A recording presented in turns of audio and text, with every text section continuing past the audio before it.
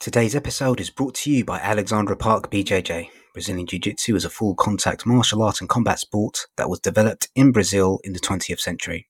With roots in Judo and Japanese Jiu-Jitsu, has been developed and refined into a unique grappling art with the aim to allow a smaller and weaker individual to beat a bigger and stronger opponent with the application of proper technique.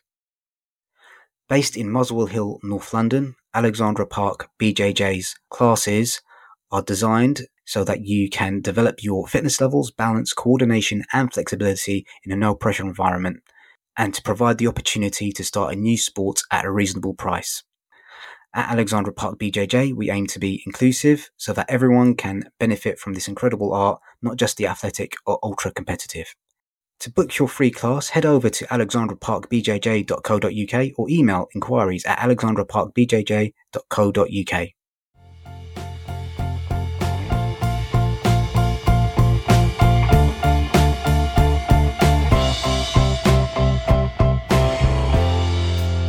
Welcome to Audiobookish, an audiobook review and discussion podcast looking at audiobooks both big and small, as well as radio plays, narrative podcasts, anything audiobook-ish.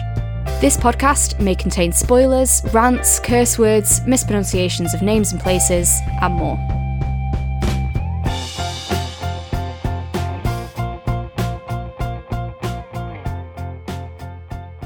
Hello everyone, you're listening to Audiobookish. My name is Fahed Rahman and I'm joined by Poppy Knight. Hello. And this episode is our last in our series of our look at the books on the shortlist for Book of the Year, Audiobook Non-Fiction for the British Book Awards. And the two titles that we are going to be discussing are A Pocketful of Happiness by Richard E. Grant and Friends, Lovers and the Big Terrible Thing by Matthew Perry. And we're going to start the discussion with Matthew Perry's book, Friends, Lovers and the Big Terrible Thing. Do you want to read out the blurb for that, Poppy? Yes, so. The beloved star of Friends takes us behind the scenes of the hit sitcom and his struggles with addiction in this candid, funny and revelatory memoir that delivers a powerful message of hope and persistence. In an extraordinary story that only he could tell, Matthew Perry takes readers onto the soundstage of the most successful sitcom of all time, while opening up about his private struggles with addiction. Candid, self-aware, and told with his trademark humour, Perry vividly details his lifelong battle with the disease and what fueled it, despite seemingly having it all. Friends, Lovers, and the Big Terrible Thing is an unforgettable memoir that shares the most intimate details of the love Perry lost, his darkest days, and his greatest friends. Unflinchingly honest, moving and hilarious, this is the book fans have been waiting for. Great. So one of the things I think is probably worth mentioning is that this and Edward Enninful's bio, A Visible Man, are both also on the short list for Book of the Year non-fiction narrative, which I think is kind of quite interesting to see that there's a crossover there. So do you want to kind of start off the discussions? Because I only just finished listening to this today and I'm still trying to figure out my thoughts about it. So kind of, do you want to kind of start off with kind of your first observations? Sure, I can do, yeah. I think one thing that's good to note, sort of piggybacking a bit off the discussion we had about 10 Steps to the Net and the accuracy of the title. You know, sometimes you feel like, oh, the title, are they just mentioning the thing the person's famous for because that's what will pull you into it or whatever. I really think this title is very honest. It's about friends, it's about lovers, and it's about the big terrible thing, addiction. And I think, yeah, it weaves really nicely those three things. It talks about friends, both obviously his friends in that sense of, you know, friends and family friends, but also definitely a lot about the show. It talks about his lovers. It's quite a big prominent thing, is his relationship with women, specific relationships in his life, as well as just his general approach to relationships and successes and failures in general that he's had in his love life. And a lot of that tied to addiction. And then, yes, addiction is a big thing throughout it, how he's found the disease, the relapses, the things that have helped him, the way he's using his experience to help others. And of course, kind of a big thing that this memoir does kind of open with, or at least very much centres around and comes back to, was a very big health scare that put him in a coma, and that was because of the years of drug abuse that caused that. So yes, I think it's an interesting book that really does deliver on that. It's about these three things, and I think it weaves them together really nicely. What did you think about it overall? So I think I kind of had one feeling while I was listening to it, and then I had another feeling after I finished it. And while I was listening to it, I quite enjoyed the way Perry tells his life story. He writes really well. Yeah. He's a really good writer.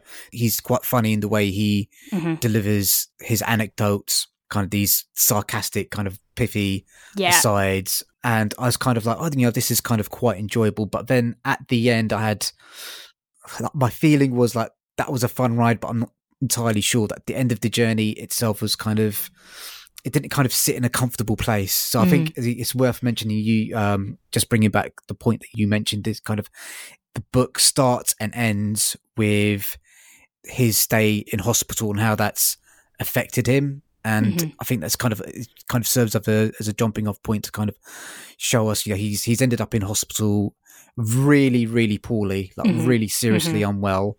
And then kind of that jumps back as well. How did I get to this point? And then we kind of end back in the hospital. So how do I explain this? With a lot of endings, you'd kind of want it to kind of end either in like a triumphant place or like a tragic place. And this kind of ends somewhere in between. Yeah. If that makes sense. It because does. his story still be lots to left to be told, if that makes sense. Yeah, and I'm glad it didn't end in a tragic place instead. I'd rather it be in the middle. But I think that's the thing. It's because it is continuing.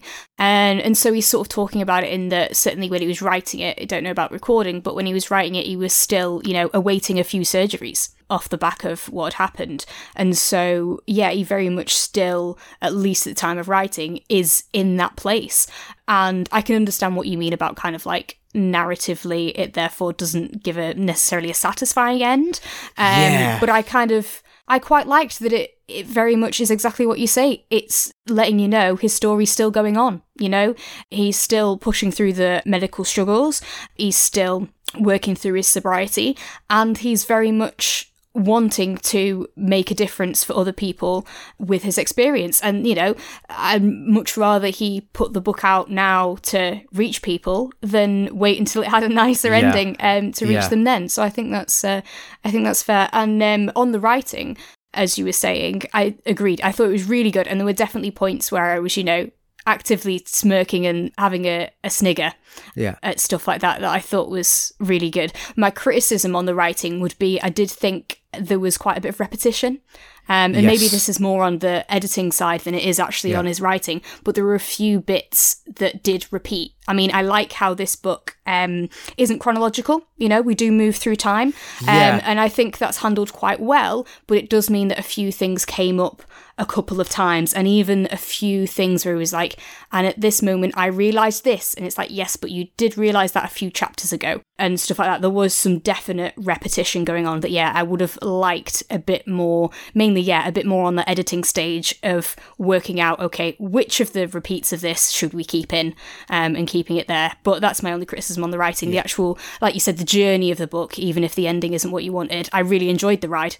I thought it was an entertaining book throughout. Yeah, I mean, we've listened to quite a few audiobooks this year, and I think just in terms of the way, like his sentences, the way he writes, I think they're maybe some of the best sentences that I've listened to. It's good, this year. I mean, he really knows how to write. I was really quite impressed because you think, it's a celebrity memoir. Is it going to be a bit of a tough? But it kind of just on the quality, the craftsmanship that he kind of puts into the writing. I think it deserves to be there on those merits alone, and it doesn't surprise me that it's popped up on the other shortlist as well. So I've got just a few key words or key things kind of written down that I took notice of just while I was listening to this. So Matthew Perry's kind of explanation for addiction, he says it's kind of like there's, some people can kind of drink like a lot and then they can just stop, but he can't do that. That's not kind of within the chemical makeup of his body. But he also says that there's a part of addiction that's down to an emotional wound as well. And I thought it's kind of quite interesting how he went through the kind of circumstances of his birth, kind of his, the way his parents met and then their subsequent separation, and then how his mother was really young when she had him, and the kind of medical practices at the time of giving like babies, kind of like, I can't remember the name of the drug off the top of my head, but kind of giving them quite powerful. Yeah. And I just thought, well, that's probably had an effect as well. And he kind of makes that observation himself, but he doesn't really put his blame on his mother or the medical establishment, because it's kind of like that was kind of this done sort of thing at the time. Was there anything about that, kind of like those, the early part of his story where he's talking about, the medical treatment that he received as a baby, then kind of like that emotional wound of like his father leaving and then not necessarily getting the attention from his mother, that kind of stood out to you? Yeah, I mean, I think similar things did stand out. It was a really interesting section and something that I didn't know anything about. I know Matthew Perry, but only through his characters. I don't know anything about him personally. And obviously was aware that he had struggled with addiction, but kind of that was all I was aware of, just that it was something that he went through, and was going through, something that affected him. But yeah, I thought it was interesting there, kind of looking at, what might some of the causes be. And there's sort of these different camps. So there's that one specific example of, he was struggling to sleep and a loud baby or an unsettled baby, and so they prescribed him a strong medication, and that very probably did have an effect on him and his relationship with drugs and his relationship with sleep throughout his life. So there's that in there, definitely. And also just this idea of some people are predisposed to addiction, and we don't really know what the causes is, but kind of no matter what would happen, he would have had this addictive behaviour anyway. And then also, that third point of, he's very much puts it down to kind of abandonment, feeling abandoned, feeling that his dad abandoned him and his mum when he was young, and then that his mum, in a sense, kind of abandoned him through her focusing on work, which supporting him without a partner was something that, he acknowledges she needed to be working a lot to be able to do that, but it meant that she wasn't around as much for me and didn't speak as much with me. And then also, when he did then kind of have a bit more of a relationship with his dad, it was between Canada and Los Angeles. And there was a big journey, and he makes a big point of how abandoned he felt as an unaccompanied minor on the plane, on the journey between those two places. And that really had a big psychological impression on him going through. And it's interesting kind of peeling back. He doesn't necessarily say, and so this is the one reason why I'm but it was really interesting him kind of exploring, okay, this is a truth about me. I struggle with addiction. Here are some of the things that probably contributed to that. And it's kind of a who knows what to pin it down to, but it was interesting to see about that kind of thing. And I thought also, just in comparing it to the ones we've been doing about recently, interesting that we just listened to Parenting Hell, and not meaning this in any way of scaring parents or anything like that, but it was an interesting look at kind of how what you do as a parent does impact your child. And one that really stood out to me, actually, as an example, was when, how when he stayed with his dad for quite a while, every day his dad would make a drink and say, this is the best part of my day. And, that was another factor that he thought kind of, okay, so I've associated that the drink is the best part of your day, and that is what makes you happy, and it kind of seems trivial to say, but your kids do pick up on this kind of thing. And as I said, not meaning that's a scare tactic or calling anyone bad parents in any way, but it's an interesting thing to consider. And obviously, yes, the not giving your baby strong medication is hopefully not going to be a problem anyway, but I think we could all easily fall into the trap of saying stuff around children that our adult brains understand the complexities around, but they won't. They might make a one-to-one connection with, this is good, and that could keep going throughout their life and could have impacts further on. But yes, as you said, doesn't blame his parents for any of this, but just acknowledges all the complexities. Yeah, you mentioned the phrase unaccompanied minor. He kind of mentioned that's a phrase that's repeated throughout the book, and he also mentions that was a title that he had in mind for the autobiography. And another phrase that he uses over and over again is this idea of being enough. Yeah. Kind of, I am enough, or like the counterpoint is that he felt that he wasn't enough, and that kind of, that emotional wound stemming from his father kind of like, leaving them at the border of Canada, and then kind of his mother's like career not being able to get the attention of those two people. But again, he just said, this is what's happened to me. And I think that's probably had a contribution to the kind of the way that I approach relationships, and has definitely contributed to my my problem with alcohol and narcotic substances. But I'm not blaming them.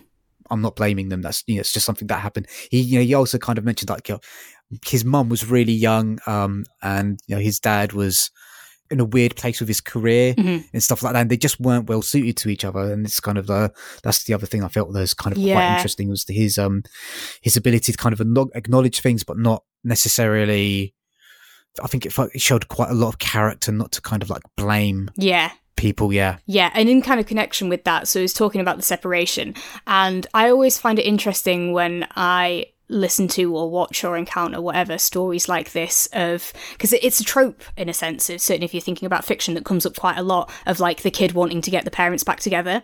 And so my parents are separated, but I never wanted them to get back together. So I always find it quite funny, or kind of, it's a weird one for me to be in, because I can't really, I can identify with the separated parents part, but I can never identify with that feeling that their separation was a bad thing or shouldn't have happened, and wanting them to get back together. So yeah, but it was quite nice that he, you know, later in life, A, kind of as he matured, B, also when both his parents found partners that really were good fits for them, it was really nice to see that he can acknowledge, yeah, okay, that wasn't right. It wasn't right for them to be together, and kind of came to terms with that.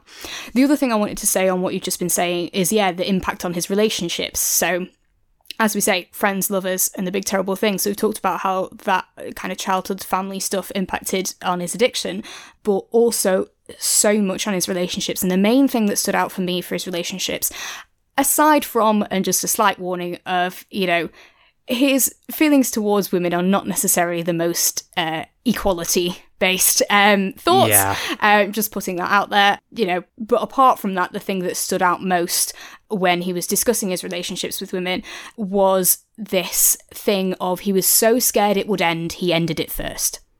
And it's just such a shame. And, you know, how many relationships have broken down because someone's been so scared of it ending that they've ended it, so scared of it ending that they've self-sabotaged, so scared that someone's cheating on them that they push them away to the point where they cheated. You know, all these kinds of stories that's just, like, I can understand the fear, but it's really, I think, for relationships, you want to be in the moment. You know, you've got to be enjoying it. You've got to not be thinking about, but what if it ends? You've got to be thinking about, but how happy am I now, kind of thing. And that was really, really sad. And kind of sad that even when we got to the end of the book, yes, he's acknowledging that he does this, but we don't necessarily have proof that he's going to break that pattern. You know, and I really hope that he would. But yeah, I think that was really sad. Yeah, I think that's quite interesting you hit on that point. I think one of the themes that does run through the biography is his inability to kind of break these patterns, whether it's to do with the way that he treats women or the way that he treats drugs as well, kind of his inability to break those patterns. So I think it's probably worth talking about the section where he kind of gets into friends. And one of the things that I found kind of quite interesting, kind of really fascinating, was he had this group of friends, actors that he hung around with, and this friend script was going around, and he was attached to another TV show, and he was giving help to these other people, kind of like who were auditioning for the show, including one of his close mates. I can't remember the name of the man off the top of my head, and everyone was saying, kind of everyone, you know, around him was saying, well, you would be perfect for this role, but he was attached to this other TV show at the time. So he was kind of like, that really kind of hurt him, because he knew he'd be able to do a good job for the Chandler Bing role. And I found it hilarious and kind of sad. And kind of like that. It is a really crossroads bit where his friend decides not to take the role of Chandler Bing and instead kind of like takes the lead on another TV sitcom, and that kind of opens up the door for him. So how did you feel about that entire section where he's kind of like trying to get into that role, and kind of the early days of him trying to be ready and stuff like that? Yeah, definitely. So yeah, I found it really fascinating. And I found it fascinating in general, kind of finding out how similar he was to Chandler, or is to Chandler. And even just from the pilot script, all his friends knew that he was, and that's why they were coming to him. And I do think that's really interesting. And yeah, I think it's nice when an actor is so much like the character. And I'll get back to the main point, but also one thing I would love to know is how he felt about the smoking addiction storylines on Friends for Chandler. It'd be really interesting to find out kind of how that came up, how he responded to that, because obviously as he goes through the Friends stuff once he's got it, as I say, I'll get back on track, but he's talking about kind of in the different seasons how his addiction was, kind of which substances he was addicted to potentially, whether he was sober, whether he was really not sober. And I mean, the smoking comes up quite a bit throughout the entire show. So yeah, I would be interested to see how that linked, especially because, yeah, so much clearly of Chandler is like him, but that's natural with shows that, you know, they bring some of the actor into the character, right? We know that they do that, but it's so interesting that, yeah, just from the pilot, scripted without him attached to it, it was him. It's really cool. And yeah, as we've said about the humour, the sarcasm, that really is, you know, it comes through in his writing of this book, how much he does, you know, speak like Chandler and have that same humour and response to stuff that's interesting. But obviously, yes, a different person, and that comes through as well. So yes, it was really, like anxiety inducing listening to it, and being like, when's he going to get it though? You know, and because we know that he does. I'm reminded now talking about it of when we were talking about Bob Mortimer's one, and I was saying, like, I imagine it's a different experience for people who know what co-stars he got on certain shows, whereas I didn't, and I was listening to the book like not knowing. But obviously for this one, you know, if you're coming to this book, you know that he got the role.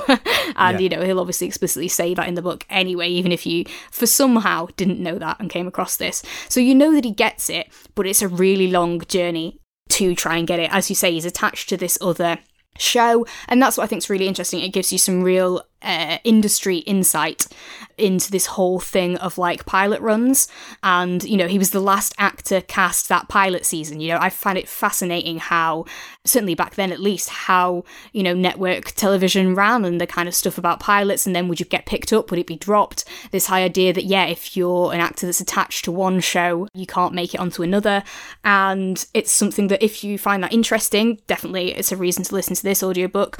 But also, very quickly, some recommendations. The Fake Doctors Real Friends Scrubs Rewatch podcast does a lot of talking about that process, which is how I kind of came to this with a bit more understanding of it, because I'd heard it through that.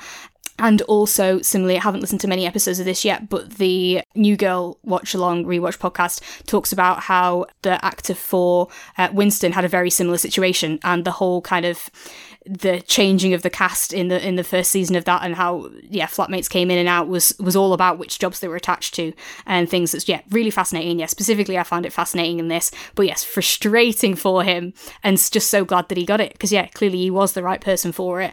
And good that he got it. A shame that it put a strain on that relationship with the friend who should have taken it, if we're thinking objectively, but glad that they sort of were able to reconcile that. And then the behind the scenes industry stuff, both in that getting into it, and then also once you're actually there, you know, the behind the scenes stuff of Friends was interesting to find out about. Is it a show that you watched much? Do you know it well? I mean, like when I was kind of like in my early teens, kind of like early secondary school, it was an absolutely massive show. It kind of like I kind of have memories of like when it debuted, everyone in school was talking about it. Was kind of like Friday night. I think he uses the phrase himself, it was appointment TV to kind of talk about that and kind of go through all those things. And one of the things that he also kind of mentions in the book is his unrequited crush on Jennifer Aniston. On Jennifer Aniston. The second time she's come up in our British Book Award series. So it's kind of, I felt because everyone was in love with Rachel from Friends, but that it's kind of quite interesting that how he kind of talks about that and kind of trying to manage those kind of early, the way the producers of the show wanted to kind of curate a chemistry between the cast, and how David Schwimmer kind of took this not necessarily leadership role, but it's kind of like, we need to kind of all be in this together. We'll negotiate as a team. And it was kind of, I found those sections quite interesting, especially as he goes on to talk about how he didn't want to derail it and how he was kind of working as a semi-functional addict as well, not wanting to derail it, but kind of eventually that monster does kind of get on his back as well. No, definitely. Also, another thing that I really found interesting about this, and that, fellow Friends fans will, was the behind the scenes of some of the guest stars. So Hank is one of his friends that comes up earlier in the book, and obviously he has a big spot on Friends. I'm a big fan of that character as well. But the main two stories that are interesting are Bruce Willis's guest spot, how that came about, and also Julia Roberts' guest spot, which was quite the story that I didn't know anything about how that came about. So that was really interesting. I wasn't aware they were dating at all. No, exactly. And certainly not, kind of the order that things happened in to mean that she ended up on there. So that was, really interesting, exciting behind the scenes, which, yes, a lot of diehard Friends fans might know already. But if you don't know it already, or if you just want to hear it from the horse's mouth, then, I think that's really interesting, fun stuff to listen to. So I think one of the things that kind of you mentioned, like the Bruce Willis and Julia Roberts, one of the other things that does come through is like how Matthew really has a lot of like jealousy and envy kind of when he's working with Bruce. It's like, this is what it's like to be like an A-lister, and I really want that for myself. And kind of I found that kind of like quite interesting. You're a really successful bloke, mate. You kind of like... You don't really, you're earning lots of money, you're quite, well regarded and all the rest of it. And still there's always something else to kind of aim for. So, I think that's one of the things that he does talk about when it comes to his addiction, is how he would sacrifice his friend's career, all of that, if so long as he was freed from his addiction, because it's difficult. The way he sort of talks about fame and this kind of idea that he thought fame would fix things, and acknowledges that he did reach a massive height of fame, and that kind of thing that people think is like, when you get to that point you're going to have nothing to complain about, but that the addiction has such a hold on his life that he'd give all of that up to not have to deal with that. And also just that in general fame doesn't fix stuff is interesting. And I think that's one of the follies of fame and searching for fame, is there's always going to be someone more famous, that's just a fact, or at least you're always going to feel like there's someone more famous, and that kind of sense, I think, as well, of moving between TV and film. Okay, you'll be the biggest TV star, but you're not the biggest film star, and that kind of stuff that is really quite interesting. I mean, he did. I think I remembered the name of his friend. I think his name was Craig Bierko.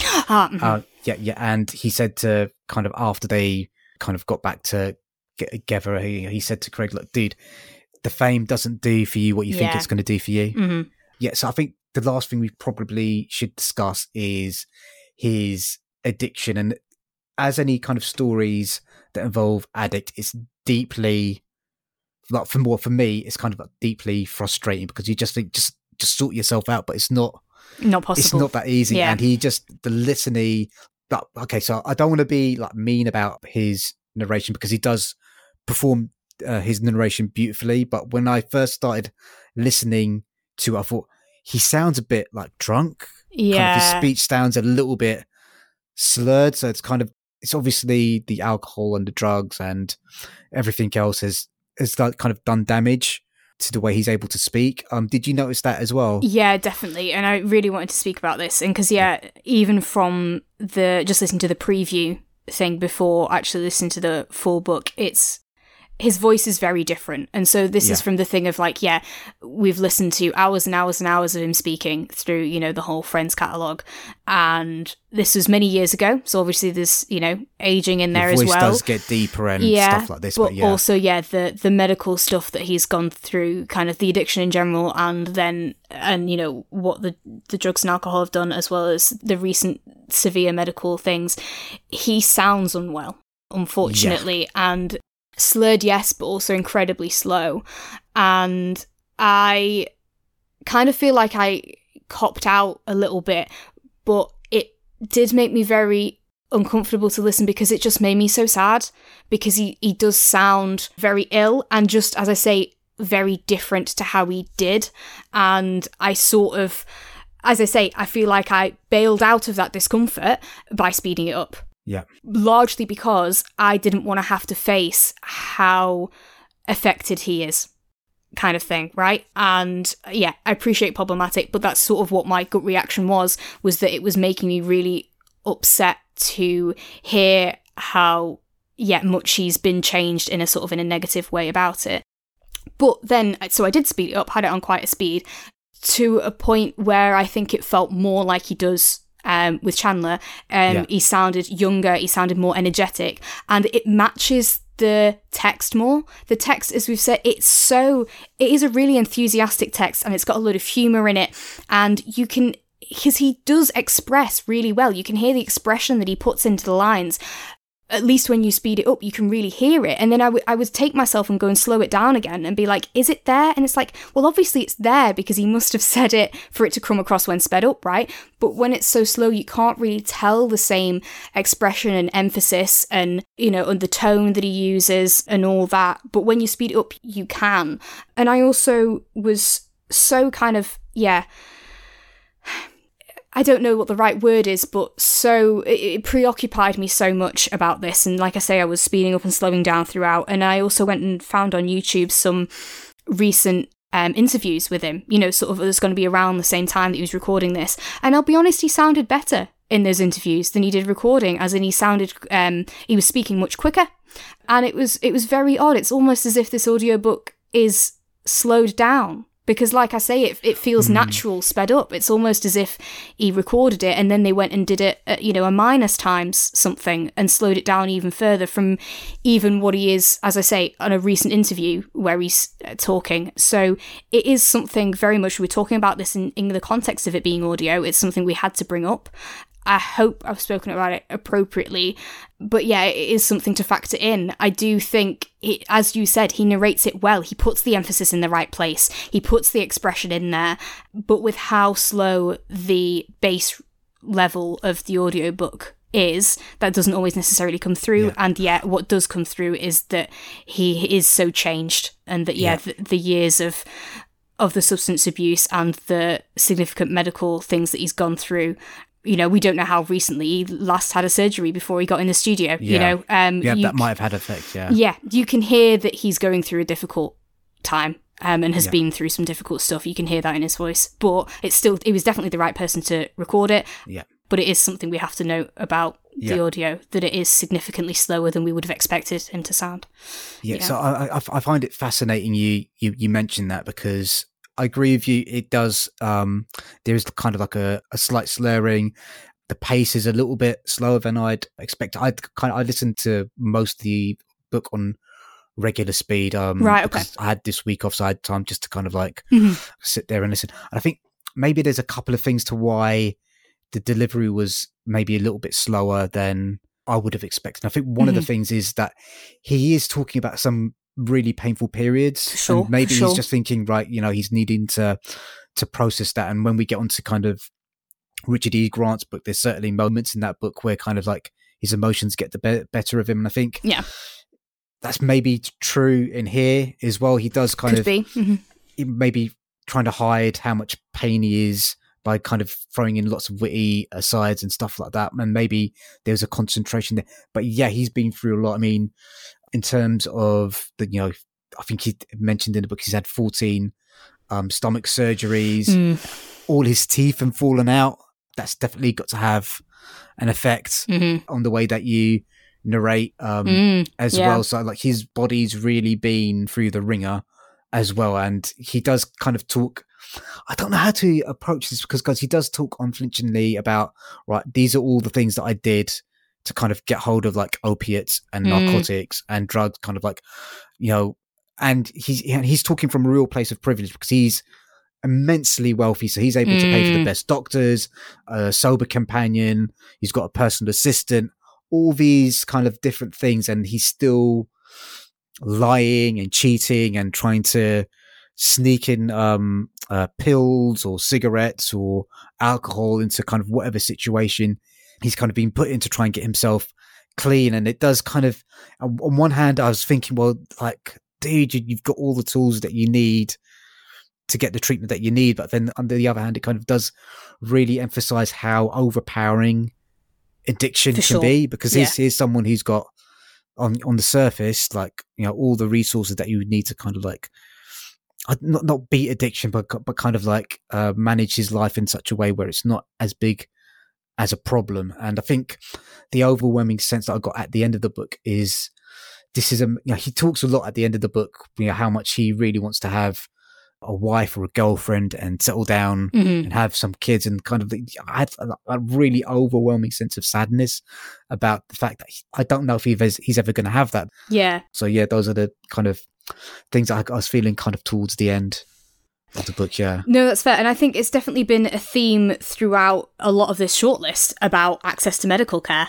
It's definitely been a thing. And yeah, I think you make a very good point. Obviously, he is talking from this position of, being able to get all that help, as well as, being able to pay so much for the drugs in the first place. Yeah. I think there was one point where he's talking about how much he was paying someone specifically for. Yeah, something like thousands of pounds a week. Yeah. So, thousands of dollars a week, yeah. Yeah, it's very much said within that context. And yeah, it is interesting that is something that's been a theme across a lot of the shortlist. Also, just on medical things, I did want to point out, because it did stick out to me quite a bit. He talks about how after this stomach surgery and he had a colostomy bag, and basically talking about how much he didn't want one. And I just wanted to put it out there a little bit as a trigger warning, because if you do have one, he doesn't speak particularly acceptingly about it. Yeah. And I know there's a big push, rightly so, at the moment for destigmatizing colostomy bags, and, particularly relate this to Edward and Niffles, about fashion around stuff like that. And, I've seen things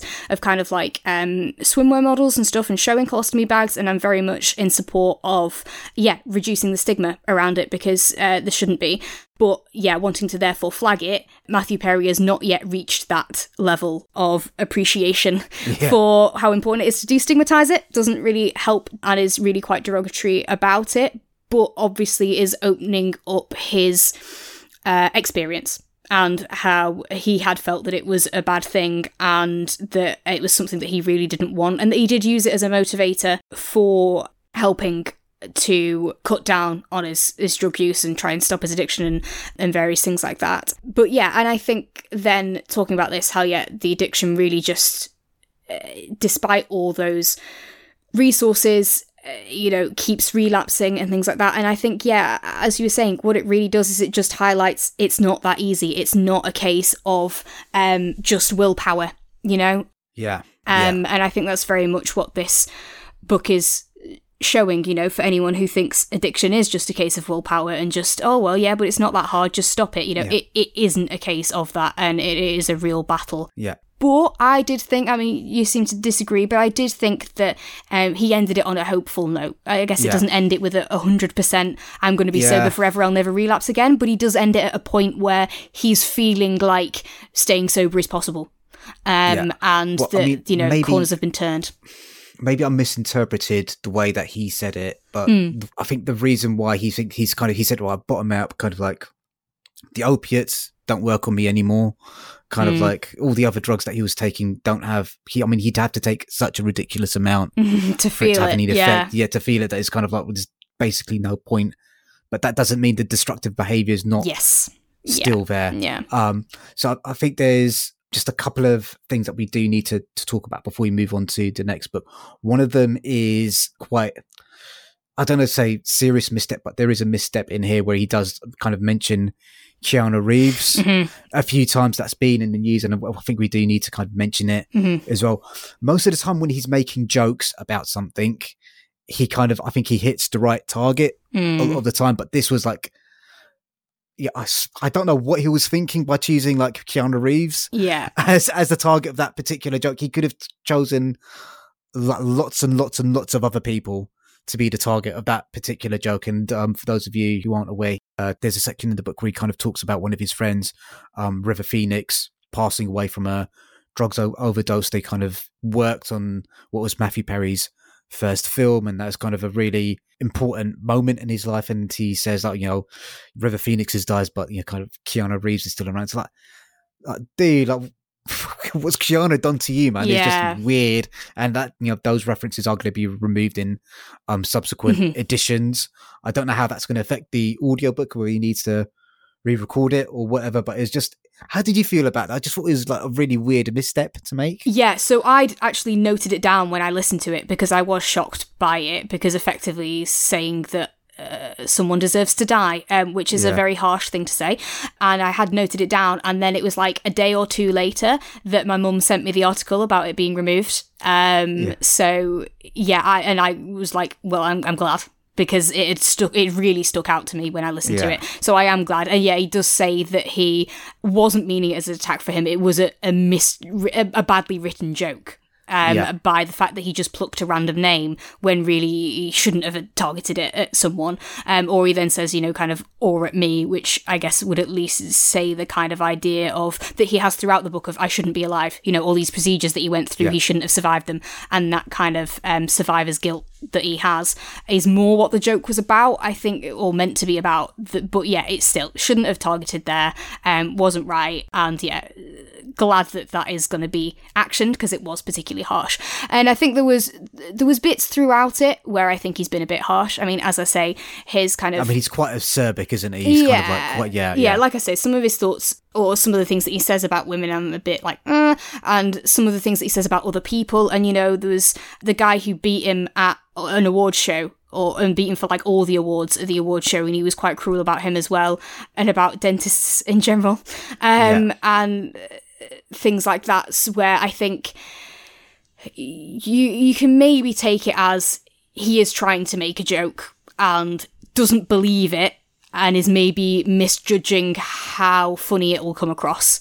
So yes, not saying that all the jokes are perfect. I do think it's still fair to say that it's still a funny book. There are some very well-placed jokes that do read the room. These ones did not, and I hope that it is just a miswritten joke rather than something he actually feels.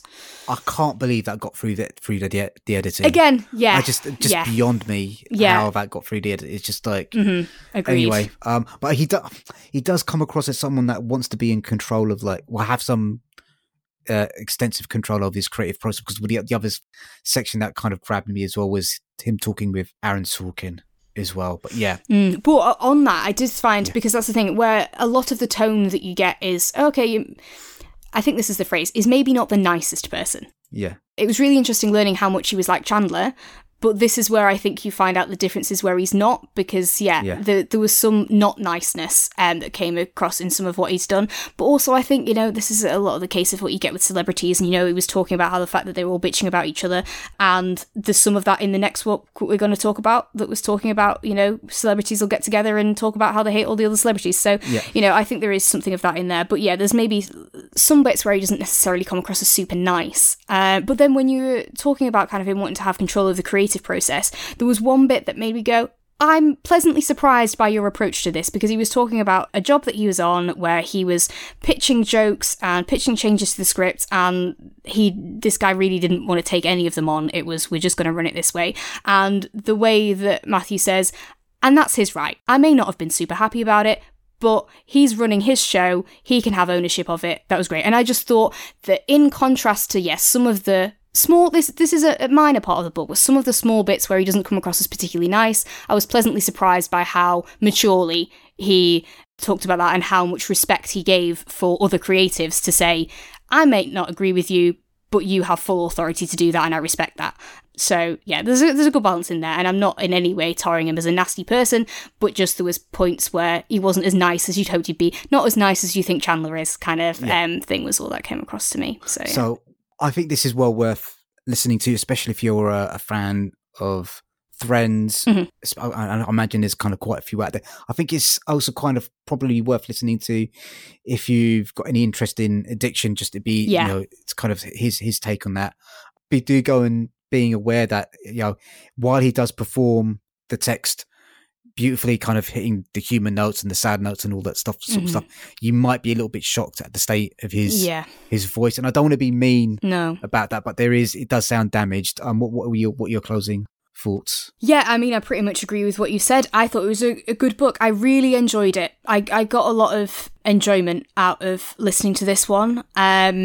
I think we'll go on to talk about the next one, but I listened to this after A Pocketful of Happiness, and I enjoyed this a lot more. If you have listened back on the podcast and for Head, you'll know I haven't really listened to memoirs and autobiographies for very long. Yeah. It's only been like the last couple of years that I've got into these, and this one I really enjoyed. Was a Friends fan and was interested in that. I was interested in learning about the addiction stuff, which I think is presented really well. And just in general, it's written really well. We agree on that. We maybe think, yeah, it could have been edited better for like those repeats and potentially some content. But yeah, that it's written extremely well, and the performance, not necessarily considering the speed, but is still really well performed, really enthusiastic, and really enjoyable to listen to. So yeah, I recommend it. I think it's good. Okay, cool. And then the next book that we're going to be talking about, and kind of the last one on the short list, is A Pocketful of Happiness by Richard E. Grant, as narrated by the author. An intimate and uplifting memoir. Born in Swaziland in 1957, Richard E. Grant moved to the UK to pursue his acting career, and has been a fixture on our screens since his breakout role in Whitnell and I in 1987. When his beloved wife Joan died in 2021, after almost 40 years together, she set him a challenge to find a pocket full of happiness in every day. The result is this book. Set between the present day and flashbacks to delightfully indiscreet diary entries recalling landmarks from his remarkable life and glittering career, this is an immensely personal and profound memoir that celebrates and cherishes life's unexpected joys. Funny, moving and perceptive, A Pocketful of Happiness is an insight into the life of a much-loved British actor. Okay, so the first thing I want to say is whenever you're listening to a book, you always bring your own personal baggage to it in terms of how you interpret things. And I think, as some of the listeners might be aware, my mum passed away from lung disease a few years ago now. So a lot of what Richard talks about in the book in terms of the medical aspects and kind of also the emotional aspects of kind of receiving the news that someone that you love is terminally ill resonated with me quite a lot. And I can kind of fully understand why this book is on the list, because it is, we mentioned kind of like Matthew Perry's book is kind of unflinching in the way that he's, you know, looks at all the terrible things that he's done to those around him. I think this book is equally unflinching in the way that it kind of opens up this kind of raw, sore wound about the, you know, the pain of losing someone that you've loved for most of your life. Getting that out of the way, what were your kind of initial first impressions of it as well? Yeah, so this very much is about that. It's about his wife's cancer diagnosis and her deterioration and her death. And fundamentally, it was just quite bleak. And I kind of, struggled with that and struggled to find the enjoyment out of it, even if it's not like kind of, haha, yay, I'm loving this enjoyment, because that's not what I had with the previous book either. That enjoyment is very different, but I did struggle to find enjoyment in it because it was just really tough. And yeah, you know, this kind of pocket full of happiness thing, it was hard to see the happy in it. There's a lot that's just really sad, and I think for me it just really took its toll how much that was. I think obviously that is what the book is largely about, and so, you know, does what it says on the tin, not necessarily saying that it's doing anything it shouldn't do. And maybe it's about the mood I was in, the things going on in my life, all that sort of stuff while I was listening to it. But yeah, I struggled to enjoy it and struggled to get through it because it is, I think it is a really sad book. So yeah. That's really fascinating that you felt that way. I mean, there's certainly things where that sadness and pain are kind of explored, and he kind of, you know, how he expresses how hurt he is by the loss of his wife, and how the process of taking care of her while she was dying took a lot out of him. But I wouldn't say I felt, I mean, I certainly did feel sad, but like, I think I've came away with it with maybe he wanted to be slightly more celebratory about his wife's and his relationship. And yes, I didn't struggle to get through with it the same way. Maybe that's because I've been through this. I'm kind of, I know, you know, what those feelings are like, and I'm able to kind of empathize with that a little bit more. Yeah. So it wasn't a hard for me.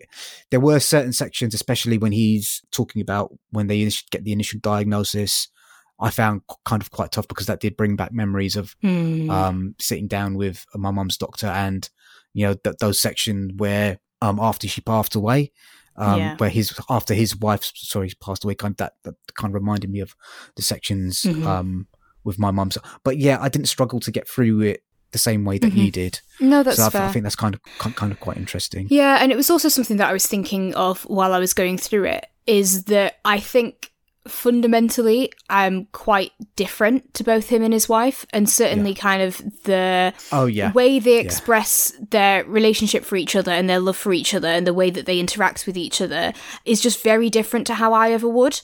And so that by no means in any way, delegitimizes their love and how powerful and strong it was, but I think it weakened how much it affected me, if that makes sense. So obviously we've had a bit recently where people have been talking about their significant other, and it's, been very moving.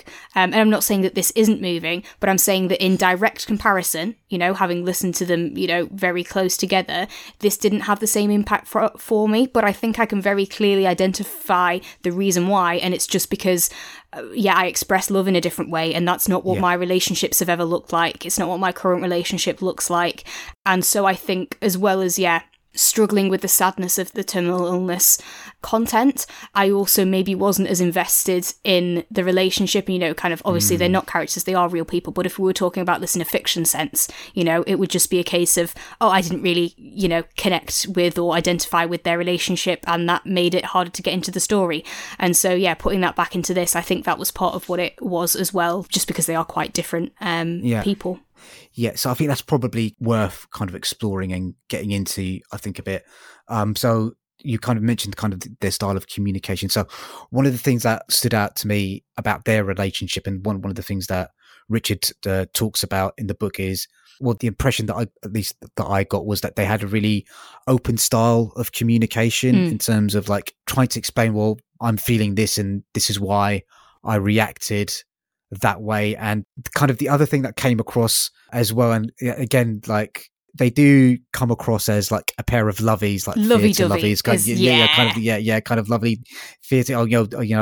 Even when he's kind of, they do come across as like theatre people. I volunteered in a theatre, and you kind of like, you do overhear kind of actors and directors, oh darling, I can't, wasn't able to get a reservation and such restaurant. Oh, did you hear the gossip about so and so? They did, that does very much come across in this book. But one of the things that I did find quite nice is how they had like nicknames for each other. Kind of like his wife never calls him Richard, she calls him like Swazi boy, because that's kind of, and I thought that was kind of quite endearing. And Richard would call his wife Monkey, which I thought was kind of quite funny. And how they never call their daughter by her proper name, just calling her Oily as well. And I just thought that those little details did kind of bring me into the relationship and into their life a little bit more, and I was able to kind of connect with them a little bit. So it's just interesting how you weren't able to and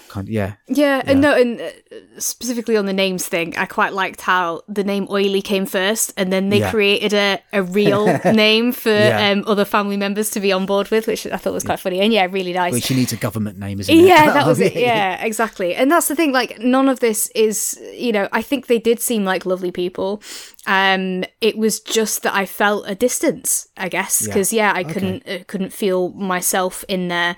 As I say, we don't know all sorts of external factors that made me less enthralled by this book, but I think the darkness of the subject matter, and I guess my unwillingness to be kept in that space so much at the moment. Also think it's worth noting, I was maybe going to send this at the end of the podcast, but I'm happy to say it now, like, obviously there's been some tough content in a lot of these books that we've been reviewing, that Fahed and I have listened to in quite a short space of time to get these all out before the awards event, and I wouldn't recommend binging them all at once is what I'm going to say. And so I do think there'll be a bit of me that I'd been bogged down in some dark stuff. I think Nanette was the one I'd listened to just before that. I'd been bogged down in some dark stuff. That would be a tough. So I think that there's partly that to it as well. And then, like I said, I then was pleasantly surprised that even though Matthew Perry's had, such dark stuff about addiction, that it brought me up a bit of a level after listening to this one. But so I wasn't really engaging with it as much, didn't love it as much. And I think also, as I just alluded to before, this felt to me like what I imagined memoirs and autobiographies were before I encountered them. And that's not a criticism of them at all. It's just a kind of I can see how other people would enjoy this, but I'm not massively into it kind of thing. Yeah, I wouldn't say I necessarily enjoyed it. I would say I got a lot out of it. Yeah. If that makes sense. So makes sense. I also want to say, so because it is very much framed around his wife and certainly about her cancer, but it does have some stuff about his career in acting and some similarities with Matthew Perry's one of kind of behind the scenes things. I would say if you've not watched Loki and you don't want spoilers, then you might want to avoid it. There's definitely some spoilers in that. If you've not seen the recent Star Wars, there's some spoilers. Luckily, I have seen the recent Star Wars, obviously.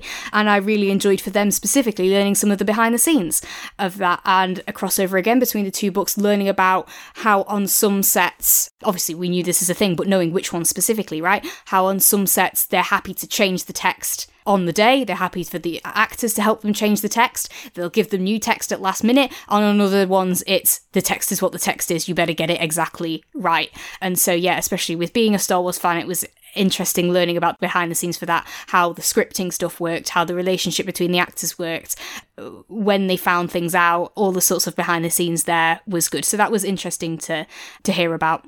But that was kind of the only thing of his acting credits that I'd really seen. So I think that was probably another reason. Have you not seen Whitnell and I? No, I haven't yet. No, it's a really good film. It's a really good film. But no, haven't yet. So that might be another reason why I didn't connect with this as much, because it wasn't a person whose work I knew very much about. But yes, I've got some recommendations to go away with for sure. I'm not putting this as a good thing that I hadn't come across a lot of his work. It's just the state of it that I hadn't. That's actually kind of quite fascinating, because one of the things that he does mention in the book was like, to me, he's kind of quite a famous person, but he does mention in the book, well, there's always going to be someone that doesn't recognize you, who hasn't seen anything that you've been in, and you just got to take that as a little bit of medicine for your ego. I knew he was famous, and I knew him, and I knew his face. I just hadn't seen him in much. Interesting. So let's talk a little bit about kind of some of the events in this story. So he talks about him coming to London, him meeting the woman that would kind of like he'd kind of fall in love with, and I found that section of how their courtship quite funny and kind of quite endearing. He does come, his performance, generally speaking, he does come across as kind of quite endearing, and there's kind of an excitement when he meets like a new celebrity, him kind of being like as excited as a regular person would be. But I found their courtship quite interesting. Him staying, the first time they slept together was like him staying over at her house after kind of like she's a really well regarded vocal and accent coach, and all lots and lots of actors and directors kind of go to her to help coach the accents and things like that, and that's why he initially approached her. And I felt kind of like his ability to have what I've put down on my notes is like cold room riz, in terms of like just going into like him staying over at her house because like the trains had left, being in like a cold room in her flat, and then just kind of like walking into her bedroom and just like saying, "Oh, can I jump in there?" I'm just thinking like I would never. It feels a bit creepy to me, not gonna lie. But it worked out well. She was okay with it. I think if you say it like that, but obviously like they were sending out signals, maybe, probably, definitely, because they were together kind of for 40 years. So I found those opening sections about their courtship quite fascinating. The other thing that I really struck a nerve with me was that she, at the start of their relationship, was far more successful than he was. And then there's that kind of like reversal, and he talks, I found it really fascinating when that kind of reverse is like, before she was kind of like the big person in the room that everyone would want to talk to, and she would be kind of like taking him to all these parties to introduce him to casting directors and other people and stuff like that. But then that kind of reversed, and he talks a little bit how that took a long while for her to kind of get used to as well. And I felt that was kind of a really interesting thing about, they were together for 40 years, so there's going to be like Troughton follows in a relationship and how they dealt with that, I found was fascinating. Yeah, definitely. That is interesting. And I also think it's a point because it's like, it's not that she wasn't successful anymore or anything like that, but I think also the thing of like the actors are the ones where you see their faces all the time, you know? Yeah. So even him reaching that kind of height of fame then ends up becoming that he's more known than she is, even though, because she never stopped being so highly thought of in the industry and so requested, and everyone having such amazing things to say about her and in such high demand. So and one of the real takeaways from this is how much people loved her. He does a very good job of bringing that into the book, both through kind of like actually reading out some of stuff that they've said, but just in everything else that's the stories that he tells, you know, showing how much so many people loved her, you know, that had met her professionally most of the time. It was just really, really wonderful and lovely.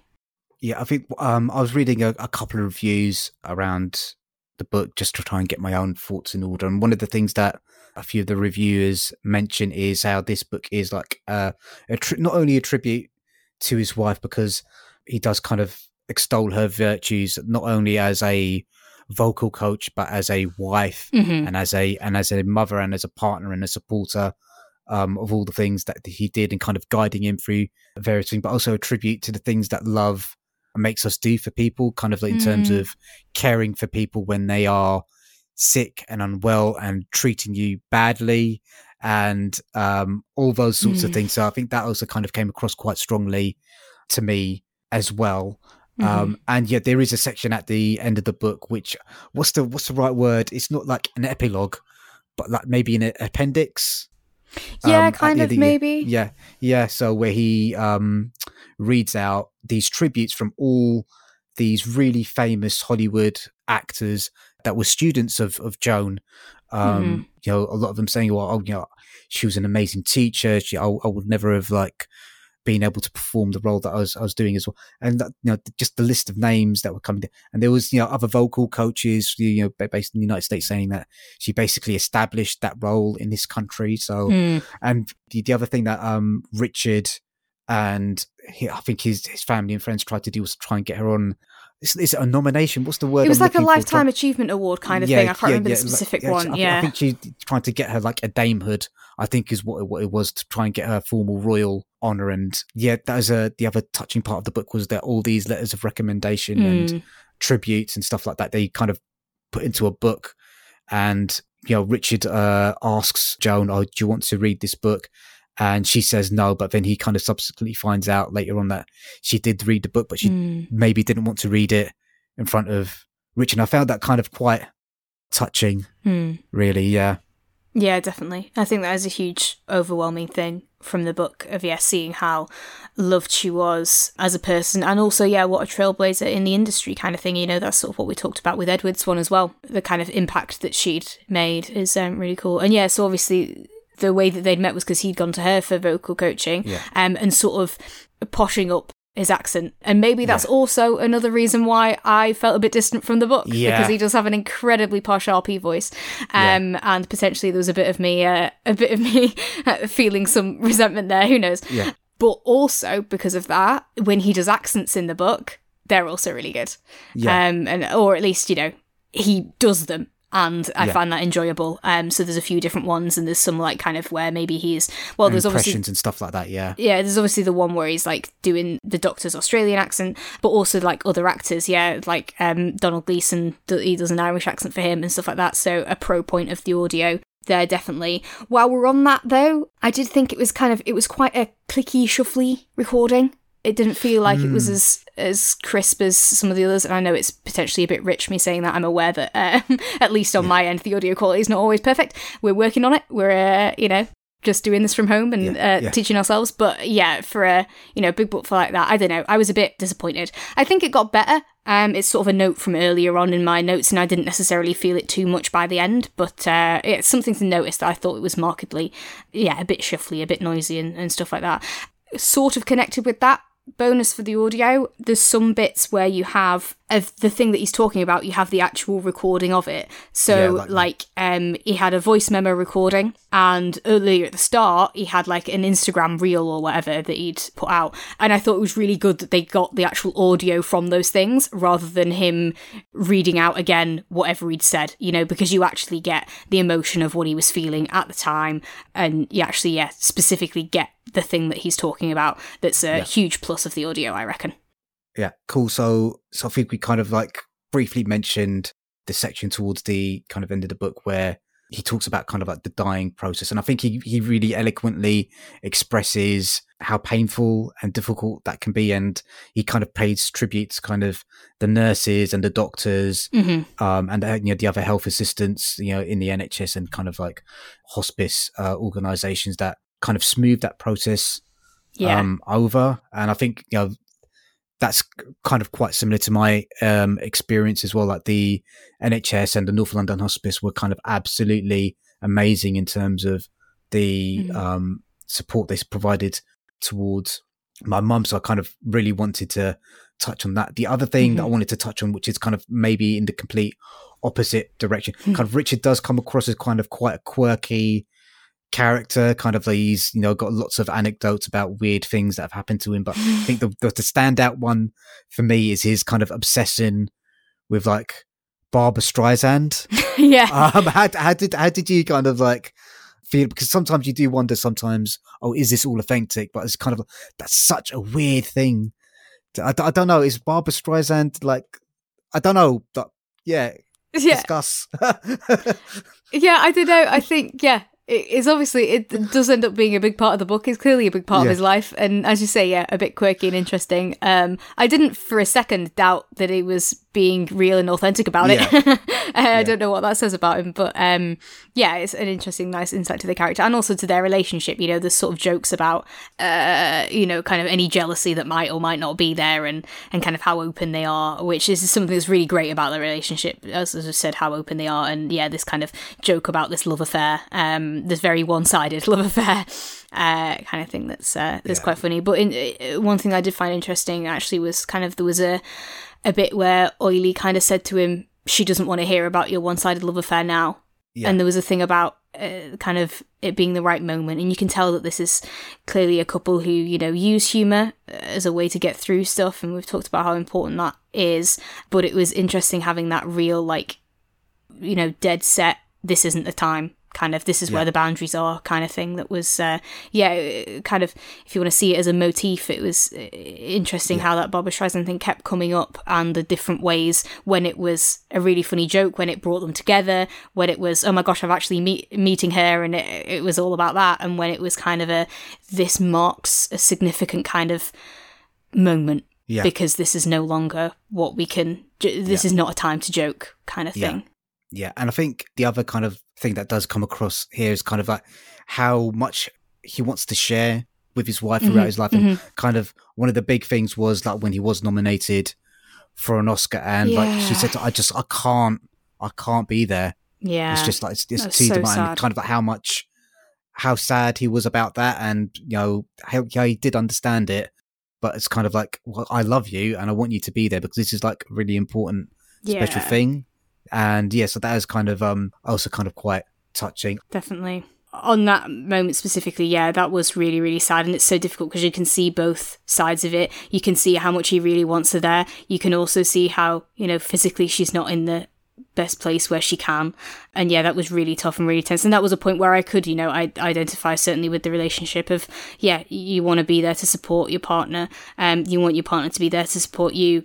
It was just a really poignant moment, I think. I also wanted to touch on what you'd said about the shout out to, the NHS doctors and stuff like that. And obviously, completely in support of that. And again, this is what we've been saying, that access to medical care has been a big theme throughout the shortlist. I kind of, I was interested to hear when he was explicitly saying it was NHS, because until that point, I wasn't sure that it was. Maybe part of that is me assuming because they're famous or whatever, but also I felt like how quickly they got an appointment during the height of lockdown seemed not to tally up with what I'd heard of other people's experiences. But yeah, so I guess I was glad to hear when it was NHS, very glad to hear of that shout out. Maybe cynical, this is complete conjecture. I did wonder, because it isn't acknowledged, I did wonder how much went to her standing. You know, we talked about in Edward Enninfull's how he got an appointment with a doctor because someone he knew them. And yes, this might still be through the NHS, but I don't know how much was done on it. It was clear that at least one doctor did know of her in that professional capacity and that it was known that she was famous.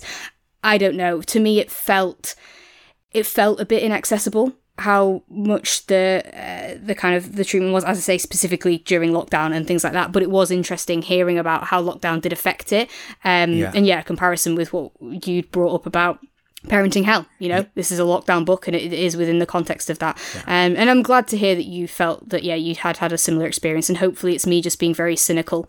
Yeah, I mean, just to kind of build up on that point, I would say my mum received similar levels of care in terms of like getting access to doctor's appointments and stuff like that that Joan did. I don't think there was kind of like any different. I think maybe, and I'm not, I'd have to kind of like compare the timelines. Like my mum was sick for a considerable amount of time before she was kind of like diagnosed with like terminal lung disease. But in terms of after that diagnosis came in, I would say there was no difference between the care that she received and what Joan received as well. As far as I could tell, maybe they were rich and they were able to they had access to other resources in terms of like cottages and friends' houses and stuff like this. But if you've got a large network of family friends, I don't know. I don't think that was particularly.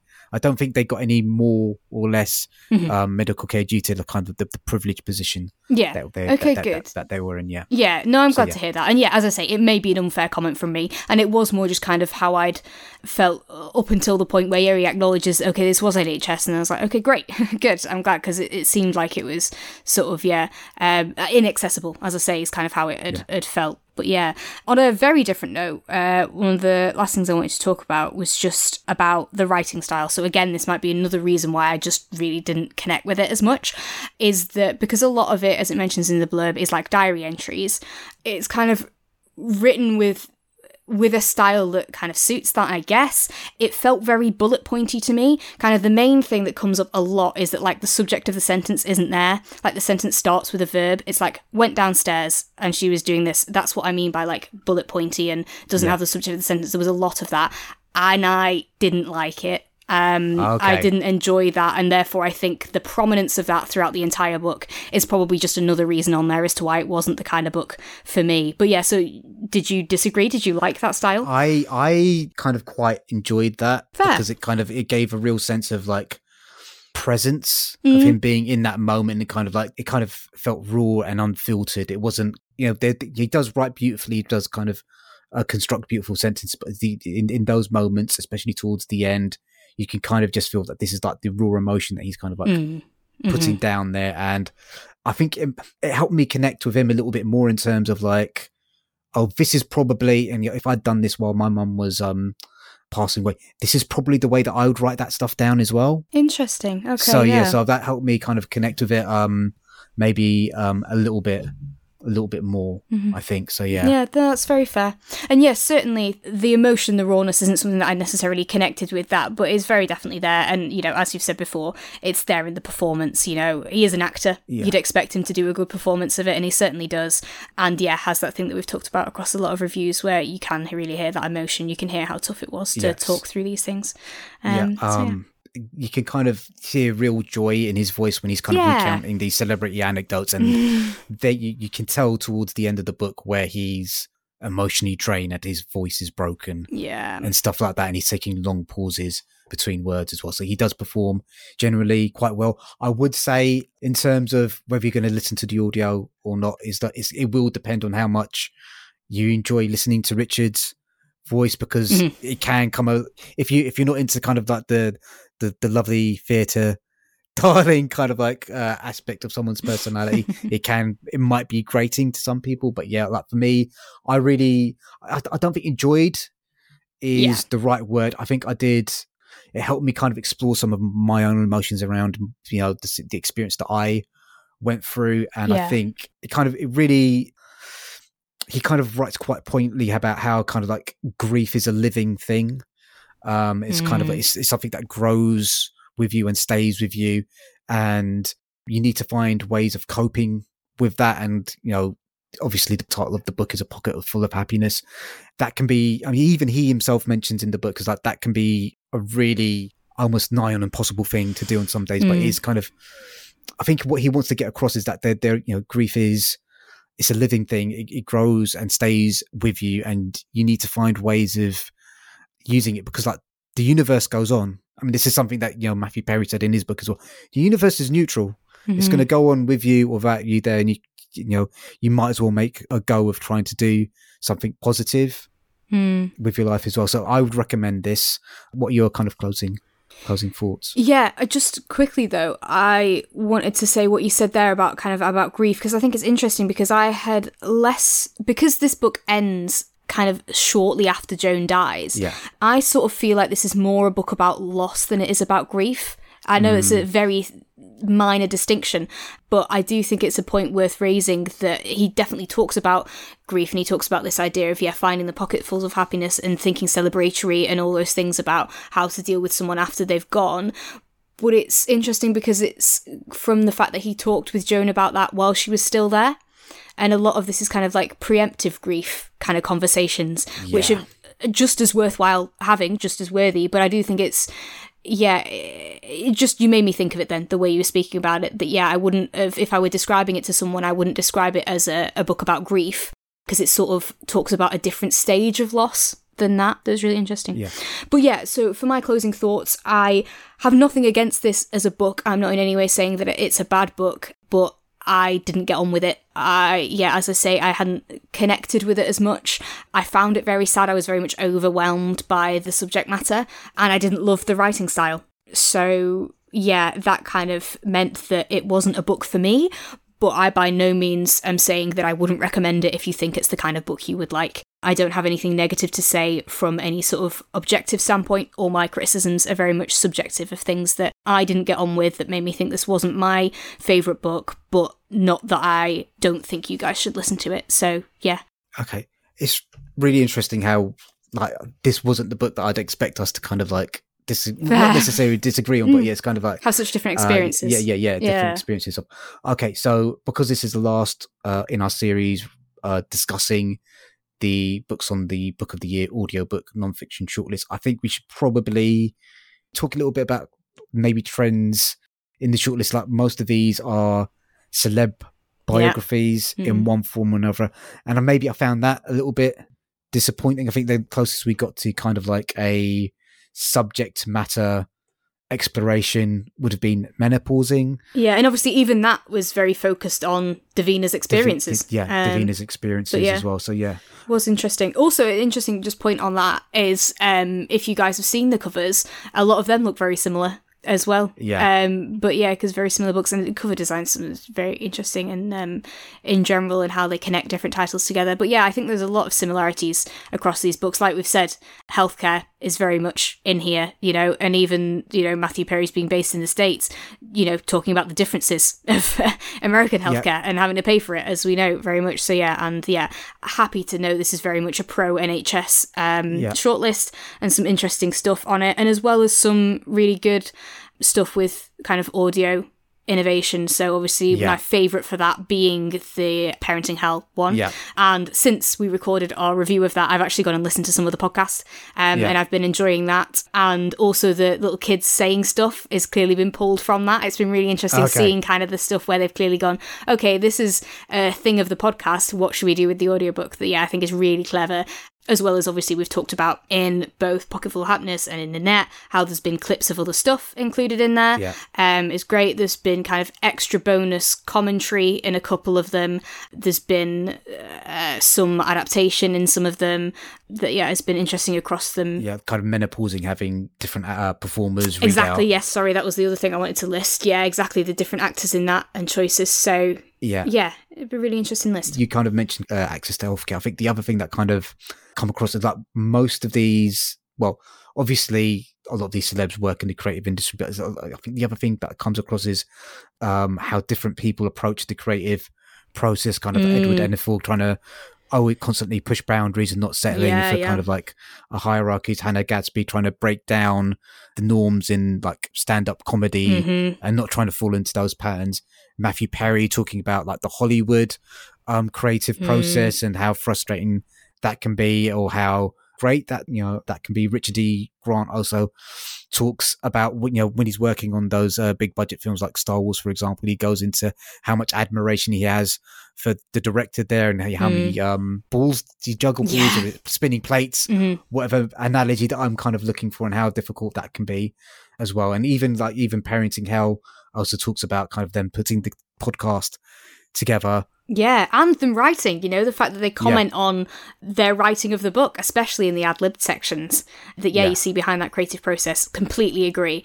And, you got that angle that you said about different approaches to it, but literally all of them give you some insight to behind the scenes. I think kind of the least would be menopausing, but even so, because you learn about her, as I said, it was a really tough one for me to hear, but as she was doing live shows and the way she was struggling with that as the kind of mental symptoms of the perimenopause, the kind of forgetting and her eyesight was with the auto cue, learning a little bit about the behind the scenes there. I think that's sort of on the end of the spectrum, but you still have a bit of it. And then all the others, you had the behind the podcast, and most excitingly for us in a sense, the behind the audiobook recording process in that. Amazing. You had Nanette, obviously, the behind the scenes backstage, how her show got created. Amazing. You had Edward Enninful's what goes on behind getting a magazine put out there. A really industry insight thing there.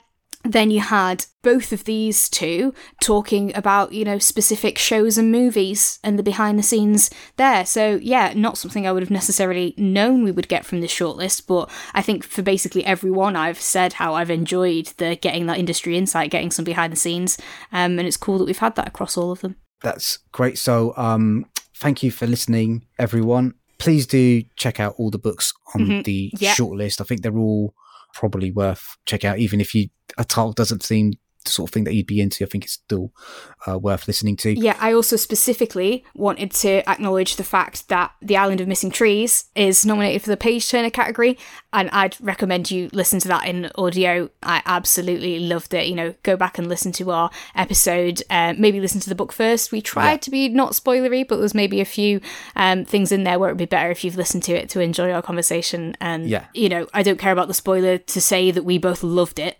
I especially really love this audiobook. I can't stop going on about it. So I would say go and listen to that. And it's not shortlisted in an audiobook category, but all of the nominations, if they have audio format, then there's no reason why you can't enjoy that. It's just these ones have been specifically selected as being the best of the non-fiction audio. So definitely check them out in whichever format you want to, but a specific shout out to The Island of Missing Trees, and specifically to that in audio, because I loved it. Okay, so the winners of the British Book Awards will be announced on Monday the 15th of May. You can tune in on the British Book Awards website to kind of see the live announcements and the recipients receiving their rewards. This is going to be our last episode. For a while, we're taking a bit of a break because it's just been a bit of a push to get all these, listening to all these audiobooks. When we come back, we're going to be launching a Patreon, so please keep an eye out for the details of that. If you can please continue supporting the podcast, either by leaving a rating or review wherever you've listened to us, that really helps us get discovered. Following us on social media at AudioBookishPod on Twitter, Instagram, and Facebook, and we're also on TikTok now as well, I think. And if you want to get in touch with any recommendations or comments, you can email us at audiobookishpod@gmail.com. Thanks, Poppy. Any closing thoughts? No, that's all good. Thanks for joining us for this. And yeah, enjoy the award ceremony. Thanks, guys. See you later. Bye. Bye.